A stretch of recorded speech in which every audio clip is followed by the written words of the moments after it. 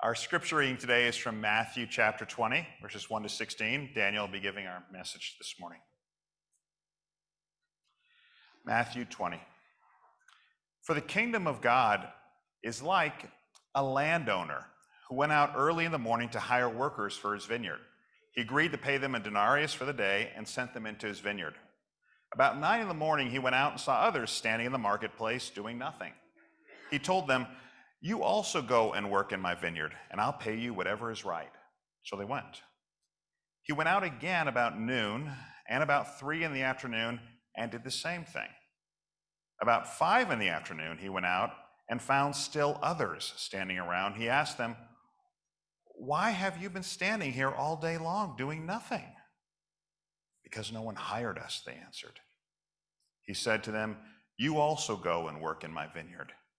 When evening came, the owner of the vineyard said to his foreman, "Call the workers and pay them their wages, beginning with the last ones hired and going on to the first."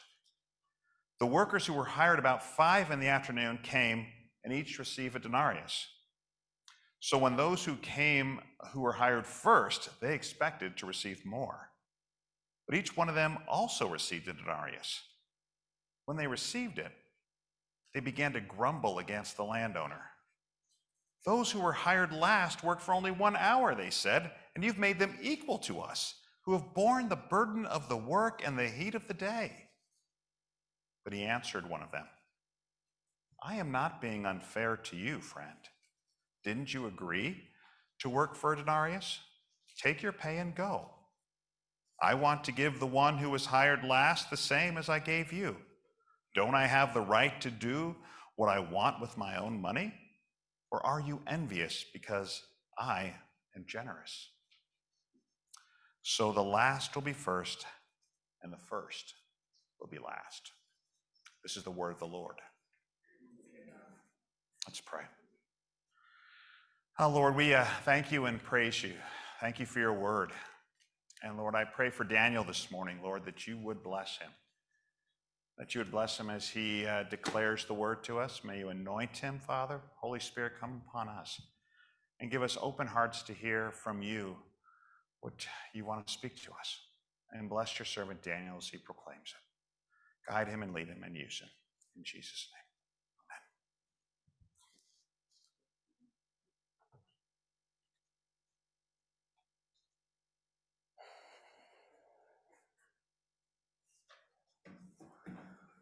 Well, good morning.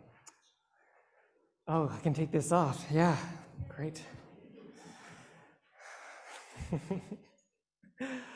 As you can tell, I'm very focused on this. So yeah, as Kelly told us, this Sunday marks the first day of Advent. And this year, our Advent sermon series will be on an interesting subject, the parables of the kingdom of heaven. Because Advent means that the kingdom of heaven is coming. Advent is a term that means coming or arrival. And the traditional purpose of Advent was not just looking back on how Jesus came, but looking forward and preparing ourselves for when Jesus would come again. And when Jesus came, he gave us a taste of heaven, right? He healed the sick, raised the dead, fed the multitudes, taught grace and truth and God's love. But when he comes again, he will come bringing the whole kingdom of heaven in its fullness. And it will overcome all the kingdoms of the earth. But it will not be like the kingdoms of the earth. It's not just a changing of the guard. It's a whole different kind of kingdom. And so Jesus tries to explain to us what this kingdom of heaven will be. And he does so through parables. So each week we're going to look at a different parable of the kingdom of heaven from Matthew. And parables will help us see what heaven is like so that we can live as citizens of the kingdom of heaven now. For the last 3 years or so, Marie and I have been renting in Newton. It's been a wonderful, wonderful home, but it was just a little too small for us. There were 3 bedrooms, and we had me and Marie, we had our 12-year-old girl, we had our housemate Ritu, and we had Jonathan and Caleb. And so with only 3 bedrooms, we had to kind of mix things up. We put Jonathan in a rolling crib, and anytime he needed a nap, we'd just roll him into whatever room was unoccupied, and he would sleep there. And it was, it worked. It was a little tight, but we could handle it. And this November, we finally moved into a home of our own here in Newton. We're just so grateful, so amazed. But moving in, it was chaos, and Jonathan was completely disoriented. He's just walking through the halls, just kind of wailing and wailing. And it really hit me at one moment when he looked at me and he said, "Mima, Mima," which is his name for his sister. And I said, "Jonathan, she's in her bedroom. Just go knock on the door." And his face has this look of incredulity on it, as if to say, her room is in a whole different house. How can I possibly find where she is when I don't even know how to get home? And I thought, oh, what have I been doing?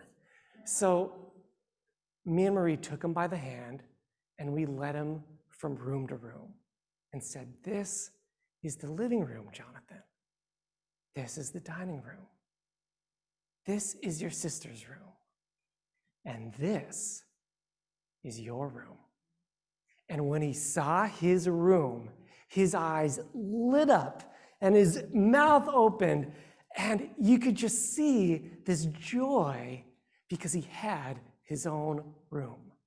He fit in to the house for the first time. And I think this is what the kingdom of heaven is like.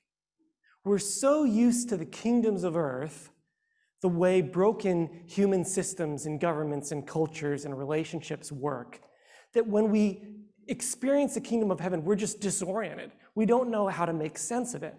The way that God operates and the way he invites us to behave is just different. But if you stay long enough with the kingdom of heaven, you'll see that there's a place for you, that it fits you in a way the kingdoms of earth never did. This parable of the kingdom of heaven that Garrett read for us has a disorienting effect on many people who read it. I, for one, have always been bothered since I was a little kid when I read this parable, because it's just not fair, right? It's just not fair that the workers who worked all day get the same pay as the workers who worked 1 hour. It just goes against our sensibilities of fairness. And we get that this parable is showing that God is gracious, he's generous to people who don't deserve it, but it just still doesn't seem right, I mean, for one thing, giving everyone the same thing, no matter how much they work, just sounds kind of like communism, right? And I mean, communism has been really bad. Every time the dream of communism has been put into practice, it's produced totalitarian regimes, mass executions, and economic devastation. So when the landowner is doing something that smells vaguely like communism, it just doesn't feel right. And besides that, it's just bad business, right? Paying your employees the same amount, no matter how much they work, is just not a way to run a successful business. That just incentivizes laziness, right? And since we all know that in the parable, the landowner represents God, it just seems like God's bad at business. And who are we to think that we could tell the creator of the universe, hey, you just don't know how to run a good business here? So it just feels theologically problematic. And meanwhile, we know that somehow this parable is supposed to be challenging us. So what do we do with that? And our response to this discomfort we're feeling should not be, well, I surrender my discomfort and embrace communism. Or well, God, that's how you run a business, so I'll just run my business into the ground, No, we got to dig deeper into the parable. and ask, am I reading this right? Have I truly understood what this parable is teaching? Or could the story be saying something different from what I think it's saying? So let's just take a closer look here. The parable goes like this. A landowner goes to the market and he hires day laborers to work in his vineyard. And this is a normal practice in many nations and societies and cultures around the world. In fact, I've been told that if you go to Home Depot in Watertown at 6 a.m., you will see people on the curb ready to get hired for work that day. And contractors will drive by and say, hey, I need 2 people to do tile. I need someone to drywall. I need a few people to plaster. And they'll just get workers into their car and drive to the work site and get to work. So this is a very common practice. And this landowner goes and gets some workers at 6 a.m. in the morning. And they agree on a denarius, which is the standard wage of a day laborer. So it's a decent pay, it's good money. But the landowner gets back to the vineyard and realizes there's way more work that needs to be done. And he doesn't have enough hands. So he goes back to the market at 9 and gets more workers. And he says, I'll pay you whatever's right. But then he gets back and there's still not enough workers. Maybe the work is just taking too long, or there's just more than they expected. People are going slow, whatever it is. He says, okay, well, I gotta go back. So he goes back at 12 and at 3, and finally at 5 p.m. when there's only 1 hour of work left in the day, he goes back to get more workers. And going back for workers isn't that unusual, but going back at 5 p.m. and seeing people still there waiting for work, that is surprising. He's surprised and he says, what are you still doing here, to these 5 p.m. workers? And they say, well, no one has hired us. And that's the only explanation we have in the parable for why they're still there, that no one has hired them, whether it's because the landowners weren't hiring extra workers, or maybe these guys just looked less able-bodied than the other people that were at the marketplace, or they were just unlucky. Whatever it is, they weren't able to find work until now. So far in the parable, nothing is shocking, but things are about to get interesting.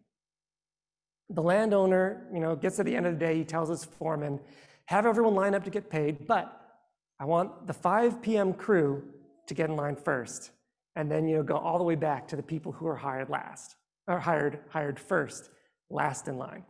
Okay. So the 5 p.m. crew comes up, and when they get paid a whole denarius. And so the 6 a.m. crew is like, ooh, wow, if they got a whole denarius, what are we gonna get?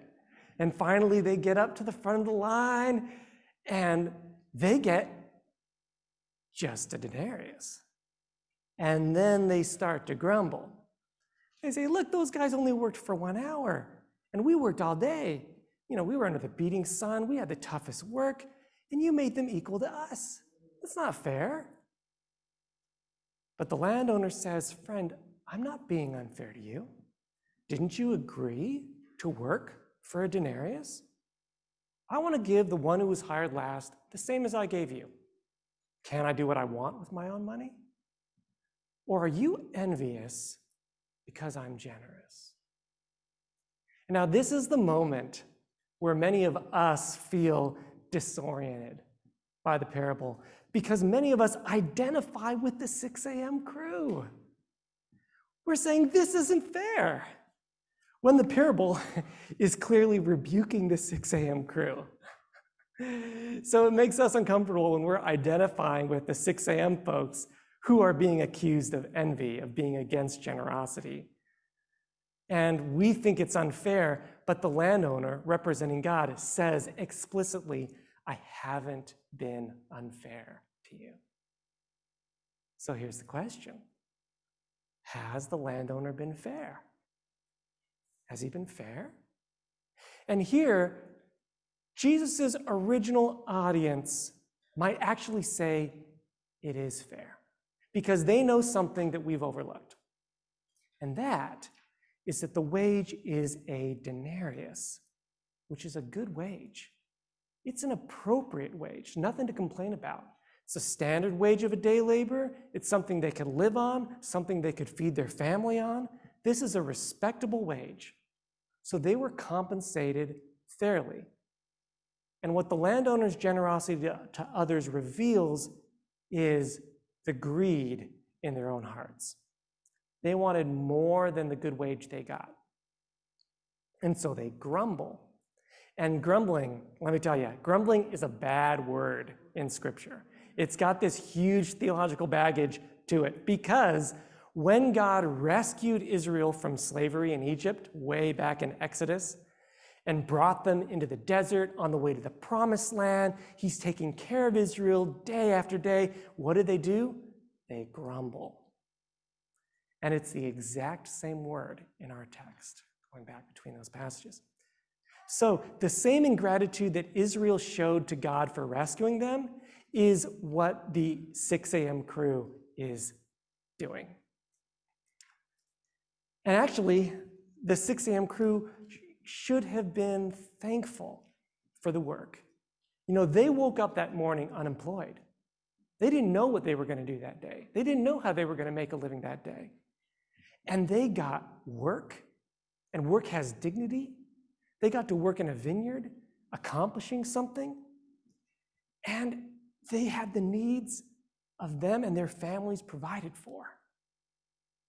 So they have to agree that they were paid fairly. But they think it's just not fair that others who worked less got paid the same as them. Which shows that they haven't considered the plight of the 5 p.m. crew. Because what would happen if the 5 p.m. crew got paid what they deserved? Not a denarius, but it's a 12-hour workday here, so 1/12 of a denarius. What would the 5 p.m. crew do? Would they have enough to live on? Would they have enough to feed their families with? Not even close. So you see, the landowner's generosity is that he gives all the workers what they need to live another day. The landowner doesn't give them what they deserve. He gives them what they need. And that's a picture of the grace of God, giving us what we need. But maybe you'd say, well, if I could get the same amount of money by working just 1 hour, that's what I'd do. I wouldn't work all day.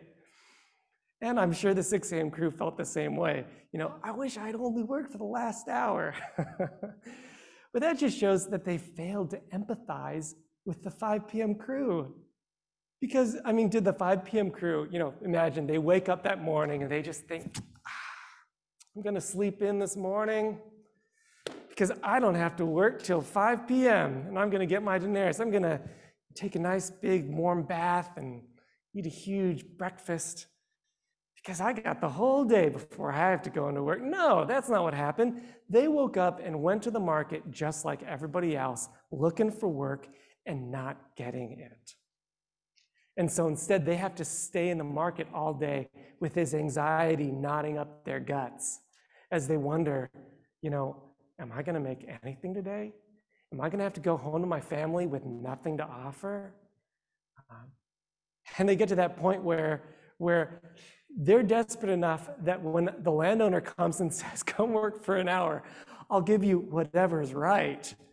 But they're like, I mean, I don't even have an agreed wage here, but I'll take it because I'll take anything at this point. Okay. So is the 5 p.m. crew's experience really so enviable?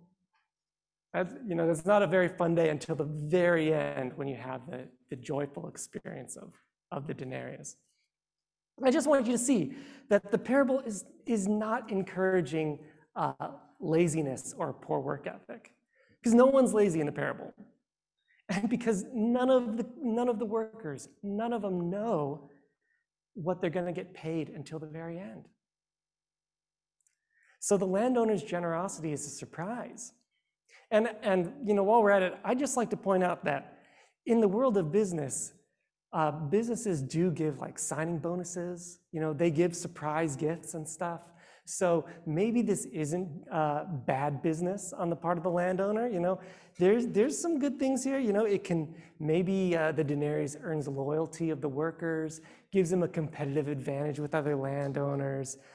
It means his workers will be well fed and able to work hard again the next day. There's all kinds of good reasons to do this. But of course, clearly in the passage, the landowner is giving the denarius out of generosity, not business strategy. I'm just saying, you can be good at business and be generous at the same time, right? But anyway, I digress. So how do we interpret this parable? So here's my take on it. This parable is about the whole of your human life lived in a day, okay? And the vineyard is when you're invited to come live in God's kingdom, in God's community. It's about when you turn to God, receive Jesus as Savior, and start serving God in His kingdom work. And so there's some people like the 6 a.m. crew who were born in church, who've been, raised singing these songs and hearing about God their whole lives. They can't remember a time that they didn't know Jesus, right? And then there's other people who don't turn to God until the very end, right? They're like the 5 p.m. crew. And then there's all kinds of people in the middle, and we have people like that all over in our church, people who came to faith, as youngins, people who came to faith as teenagers or in college or, 30s, 40s, 50s, all the way near to the end, And so each of them come to faith at different times, and yet they all receive a denarius. And the denarius, which is the wage of life, I think it's a metaphor for eternal life. So no matter when you come to faith, we all get this gift of eternal life from God. And then the surprising thing is that Jesus says the meaning of the parable is that the first will be last and the last will be first, which means that if you thought that, like the 6 a.m. crew, whoever followed God starting at the beginning of their lives, served God their whole lives, that they're going to be more rewarded and more praised than people who started following Him later in life, you just don't know that. And in fact, what the parable reveals is some of those folks on the 6 a.m. crew, the parable reveals that their hearts are ungrateful. They're ungenerous. In fact, the 6 a.m. folks who've been serving God their whole lives are so far away from the heart of God. And that's where the parable cuts me to the heart, because I realize I lack the generous heart of God. And the whole reason Jesus told this parable is because in the last chapter, Peter said, Jesus, we've sacrificed a lot to follow you. So what's in it for us? What do we get when we win? And Jesus said, well, Peter, you are going to be rewarded greatly. But many who think they're going to be first are going to be last. And many who think they're going to be last are going to be first. And I just want to warn you that this kind of thinking about what's in it for me can progress towards this ungratefulness and ungenerosity that takes you so far away from God. And I'll explain it to you in this parable. So what the parable does is it teaches us two things. It teaches us about the heart of God, the graciousness of God to all who turn to Him. And it also brings to the surface the ingratitude and lack of generosity in our own hearts. And then it presents us with an invitation to be more like our Heavenly Father. So how can we come to have a generous heart like God's? Well, it's not in the parable, but I have 4 things that you might try. You can take them or leave them. 4 ways to come to have that generous heart like God's. And they are to receive God's generosity, celebrate it, grow it, and do it. Receive it, celebrate it, grow it, and do it. So receive it. Receive God's grace for you. Because you realize, that when you turned to him, he gave you eternal life, not because you deserved it, but because Jesus laid his life down for you, because he loved you that much. God gives you the generous gift of eternal life. And second, celebrate it. And that's what Thanksgiving was all about, right? Thanking God for all the good things he's given us. I think that we should do Thanksgiving more often. I like turkey. I think maybe 3 to 4 times a year is a good amount for Thanksgiving. But if you want to do something different than turkey, that's okay. The main thing is we should be practicing Thanksgiving more, right? Whether in big ways or in little ways. As we celebrate with Thanksgiving, it grows that generosity in us as we see God's generosity. And third, we grow it. And you can grow it by putting yourself in touch with other people's hardships and difficulties and really growing that empathy. Sometimes maybe it's reading good fiction can help grow that empathy, putting yourself in other people's shoes. And sometimes it's just being around empathetic people. I used to work as a missionary for InterVarsity, and I had to raise my own support.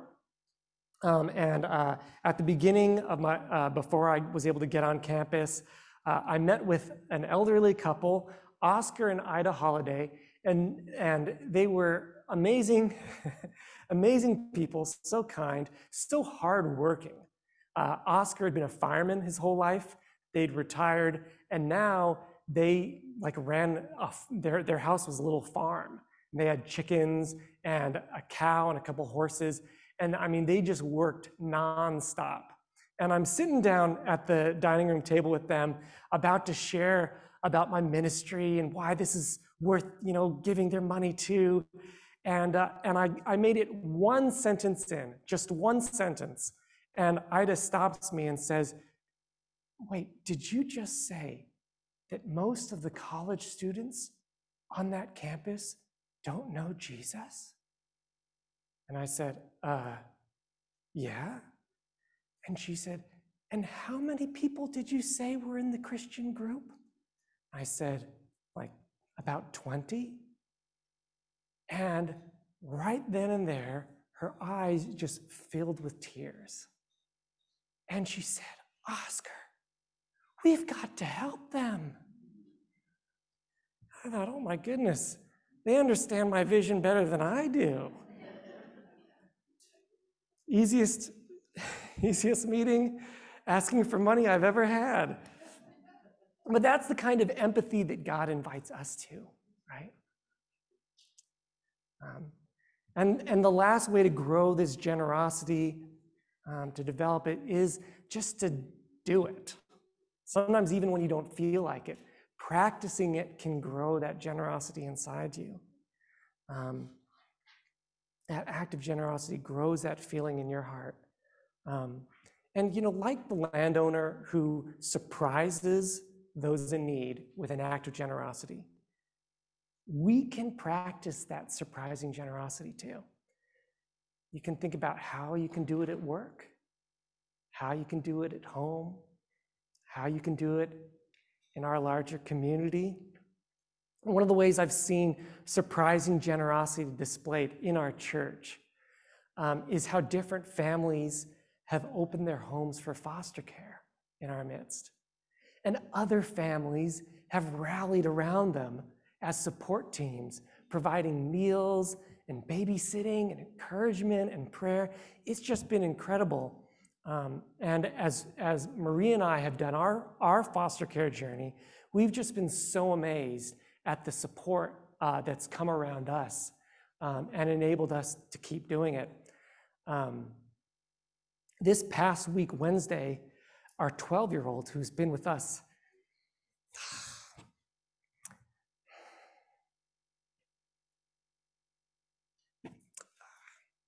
I didn't know this would hit me so hard. Sorry. Well, our 12-year-old who's been with us since last Christmas got to be reunited with her mom.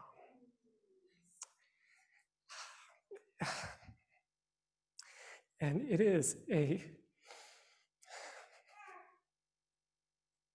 it's a surprising generosity when you take a child into your home and love them as your own for a season and let them go.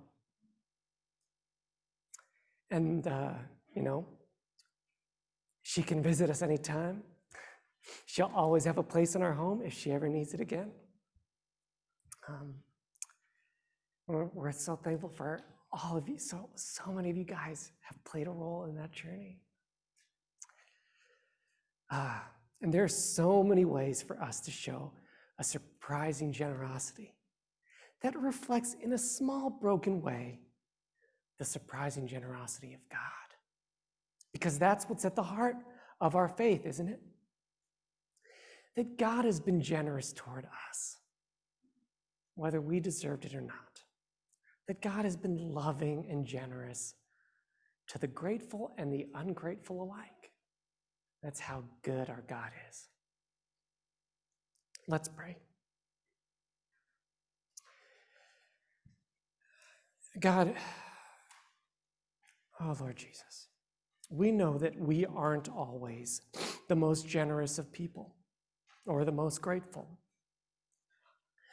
But Lord, you didn't let that stop you from showing us a generosity beyond what we ever imagined. Help us remember again the remarkable gift of eternal life that you've given us through Jesus. And Lord, as we look to your second coming, where all things will be made right, as your kingdom is fully established over the earth, enable us today to be forerunners of your kingdom, people who have received your surprising generosity, and people who have become surprisingly generous because of you. In Jesus' name we pray. Amen.